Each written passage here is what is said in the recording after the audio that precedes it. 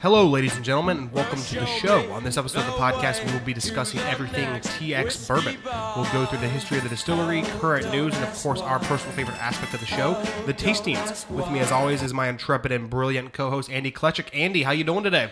Yeah, not bad. Enjoying that we've now had a couple days where it's like not shitty and raining here in Cincinnati. Right, actually getting some sun for once. Yeah. One of the few days between, November and April that we get sunshine here. Some sunshine, yeah. Yeah. Just trying to, it's nice too because not only is it beautiful weather, but you have to appreciate, I would appreciate crappy weather right now. Yeah. Honestly, with seeing the stuff that's going on in Ukraine is really, I don't know. I just think it puts things into perspective. You're able to if you're here in America, for the most part, you're able to go to bed and wake up not having to worry about fleeing the country because you're being invaded.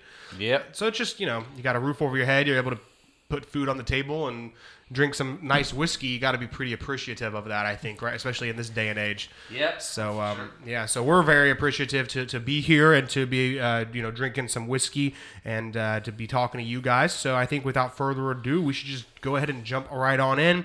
Andy, why don't you tell the folks out there everything they need to know about TX Bourbon? Of course. So this is the brand that was founded just over a decade ago, back in 2010, under the Firestone and Robertson Distilling Company brand. Of course, for the time, that distillery now has their own other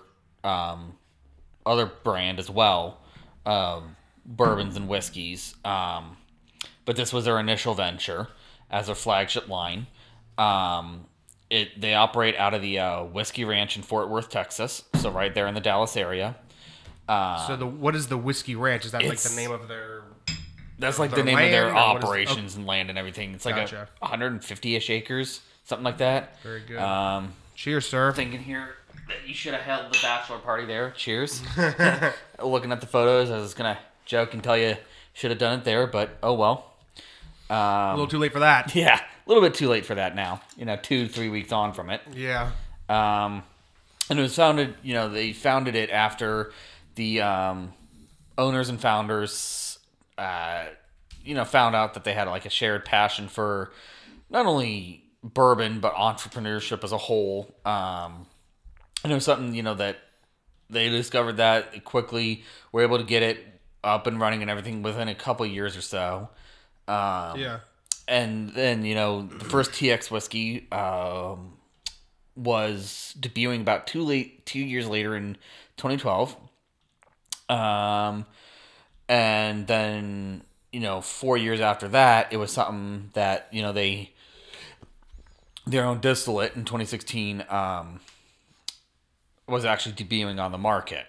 Andy, I want to cut you off real quick. Forget the bachelor party. We could have had the freaking wedding at that Whiskey Ranch. I've actually seen pictures of weddings that were held there. It's a pretty cool looking place. Yeah, it's a good looking space to have it. A lot of events and stuff. They have their own halls and like everything like that for it. Yeah, they got big halls and they've got, it's just like it's kind of like a modern, it really is like a modern ranch farm type setup. Lots of wood and, it looks like it's almost like typically a venue for different events and stuff like that. Yeah, they kind of do it. Obviously, some distillation, I think, there, but the primary of that Whiskey Ranch area, I think, is mostly geared towards events, stuff like that. Okay, yeah. Because they do have two different locations in the Fort Worth area. So they don't do the majority of the distillation at this location?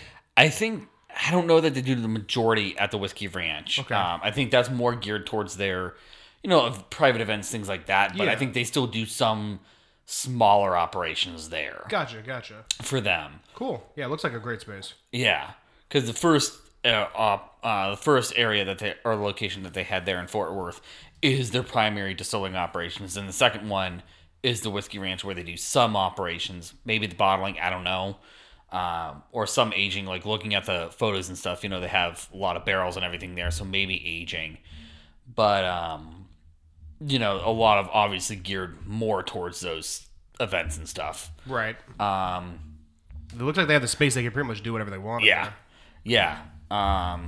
It's actually closer to like 110, not 150 acres there. that helps really enhance the operate. Yeah, still a lot of land.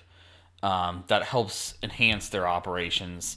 While also kind of giving a great tourist spot that most other distilleries in America, at least, especially closer to us here in, northern Kentucky, Cincinnati area, don't necessarily have. Right.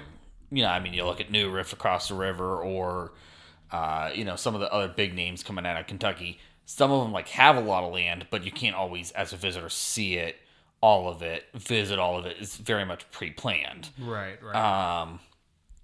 And Definitely. yeah, and it's something where, like I was saying, all the special events that they have, some additional operations are held there, as well as that's where they do all their tours, all that type of stuff. For sure. And that's where they also have their gift store or gift shop or whatever, and visitor center and everything there as well. And then eventually, about 3 years after that, when they had their own distillate coming off in 2019, they were eventually acquired by a Pernod Ricard out of France, which was something that they kind of did in order to, or they made obviously the now accepted offer in order to complement their lineup of whiskeys and other liquors that they have too, like a few different tequilas and vodkas and everything like that. And it was something that, not only have they caught in their own, recognition for the actual whiskey that they're making, which they should. I mean, I forget all the awards that they've won and been nominated for and everything offhand. But, they also have gained a lot of renown for, even if not awarded for it, gained kind of some recognition for their branding and marketing in that, each label they make comes, well, I think it's each label at least, comes with its own specific topper and cork that is, primarily handmade, and it's actually, the top of the topper has, its own piece of leather that is stamped and everything, that is semi-unique to that specific brand, bottling. Okay, so you're saying each bottle has a different one, or each barrel has a? I think each specific line that they have, so their single barrels or straight bourbon, right, the blended. That's the way that I'm getting it. Yeah, it's got a black leather band that wraps around the neck of the bottle. It's got a very Texas, Western cowboy type design around it. Yeah, and so very Texas feel. Yeah. And it's something that, they kind of they were doing that from the get-go with the bottles, for TX whiskey at least, where they would sit there and, they get leather from some of the, the best leather craftsmen and bootmakers in Texas, and just kind of use that as a topper there for their whiskeys. Yeah. And I think, like I said, the sense I get is each specific line, like I was saying, has its own specific topper. Yeah. If not, each specific bottle might get a varying different one. I don't know. I can't for sure tell. Yeah. Today we're doing the TX Texas Straight Bourbon Whiskey, but they do have several different products, right? Yeah, they have a few different ones. So just talking about TX whiskey, not Firestone Robertson as a whole. They have TX blended whiskey. Obviously, the straight bourbon, as you were talking about, they're barrel proofs, and then they're bottled in bond, and then also they're barrel finished ones, which I think they only, last I saw, I think only have, a port barrel finished one, port wine barrel finished one, but they might have more I just wasn't seeing on their website and everything. So that's all, that the products that they have. I couldn't find a mash bill for really what their product is, or, what the distillate is, but, it's, I'm assuming at least for the bourbon, obviously it's got to be at least 51% corn there, so probably would follow very similar in all their different offerings. Yeah. So I, like I mentioned, we're gonna do the TX Straight Bourbon. I've actually heard. I'm pretty sure I got this one at Party Source.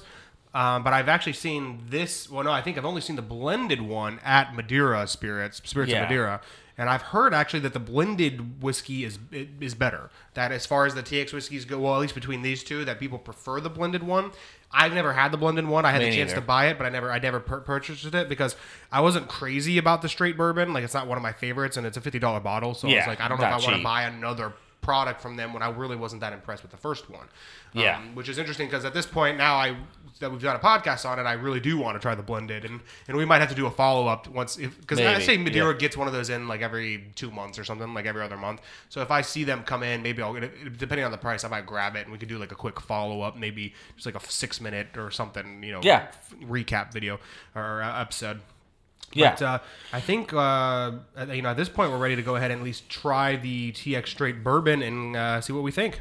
Of course, yeah. Let's do it. All right, folks, pour yourself a glass of the TX Texas Straight Bourbon Whiskey, and we'll dive into the tastings here in a minute. All right, folks, we have a glass of the TX Texas Straight Bourbon Whiskey poured for our tasting here, and as always, we're going to start with the nose. A lot of funk in there. For me, I mean, a lot of very... When you say funk, what are you thinking? Like, a lot of the... leather notes, a lot of the oak notes come through for me, but there's like another funk in there that I can't quite figure out, like some earthy note that I just can't. Are you picking up on? I'm getting what you're talking about, the oak, the leather. I'm getting a little bit of vanilla. Are you picking up any sweetness like that? I mean, like some subdued sweetness. You know what it is? It's almost like for my nose, it's almost like a banana-y vanilla sweetness. Maybe that's the earthy note that I'm getting is the banana note. I mean, it's just. But there's like some weird funk that I can't really figure out, like if it's banana, if it's something else. It's almost like you can smell the banana sweetness, but almost like with the earth that the banana, like almost like some earthy like dirt notes almost. If you know what I mean. Like yeah. No, I know, I get it. You're getting not just the hints of the banana, but almost like where the banana was grown. Yeah, almost. Yeah, I mean, it's got. It's pretty complex. Yeah, very complex. I mean, it's got, some good hints on there on the nose. I mean, it's not bad, just like a weird... It's got a weird Texas funk, that's what it is. Because I'll get some of that weird funk off like Balcones and some other Texas whiskeys too. Maybe it's just because they're such a hotter climate that it can age quicker. I don't know. Yeah. And it is interesting that they don't because they didn't release the age statement on this, right? None of their stuff, as far as I know, is age stated. Yeah. I mean, outside of the bottled and bond, which you have to be at least 4 years old there. Right. Of course. No, I mean, as far as I know, none of their stuff is age stated. So I don't know exactly how old, each specific bottle or anything, is. Of course. All right, let's give it a taste.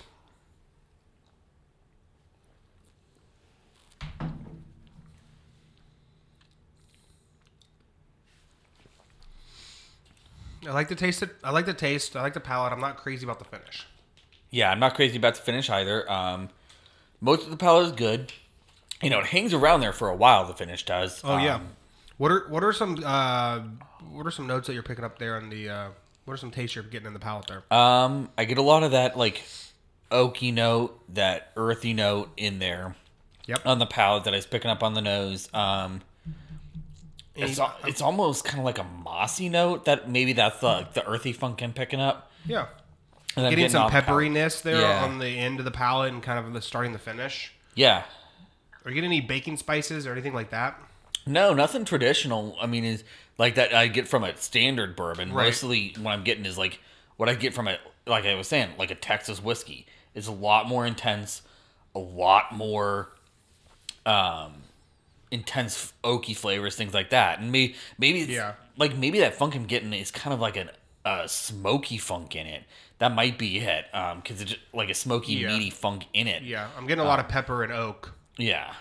And it's almost like a little, I don't know, the finish is very dry, I thought. It's just not my favorite. I'm thinking maybe Texas whiskey in general is not my favorite. Like this one almost reminds me, so like when we did Balcones, I really liked the bourbon. Yeah. I wasn't crazy about it, but I liked it. I was not a fan of the single malt. This one almost reminds me more of the single malt of the unless of the bourbon. Like it's almost like in between the single malt and the Balcones bourbon. Yeah. So I think it's almost too I don't want to say scotchy, but it's almost like too Texas for me. Yeah. If that makes sense. It's just too, it's it's not. It's like that bad funkiness that you're talking about that comes along with some of these Texas whiskeys. Not your jam. I don't think I don't think it is my jam, and I think this is certainly a very Texas-esque bourbon. Oh yeah, no, for sure. I mean, I agree with you. I mean, it's not bad. It's just for $50. I don't know that when there's things like There's a lot of the Old better Forester or Whiskey $50 Road bourbons ones out there. Exactly. Right. When there's some other products that like lot of standardly I know I would like, I wouldn't be picking those up in that price range. Right. I'd be really interested to try the blended to compare it. Yeah. Which is funny because I typically prefer bourbon over blended whiskey. I even prefer single malt scotch over blended scotch. So I would be interested to see how that translates. I also would be interested. I still want to get my hands on the Still Austin.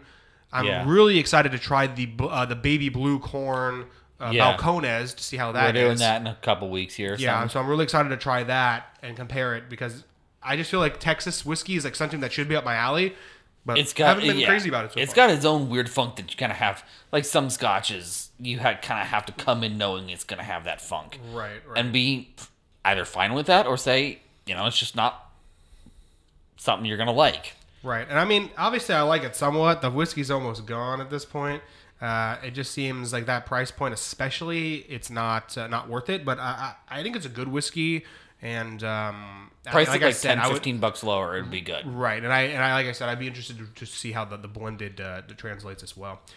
All right, folks, that's it from us this week. Make sure you go over to Apple Podcasts, Spotify, or wherever you get your podcasts. Subscribe, leave a review, listen to every episode of Still Discussion, share it on social media, tell your friends about us. We really do appreciate your support. Have a great week. Pour yourself another whiskey, and don't worry, America, we'll be here to drink with you next week.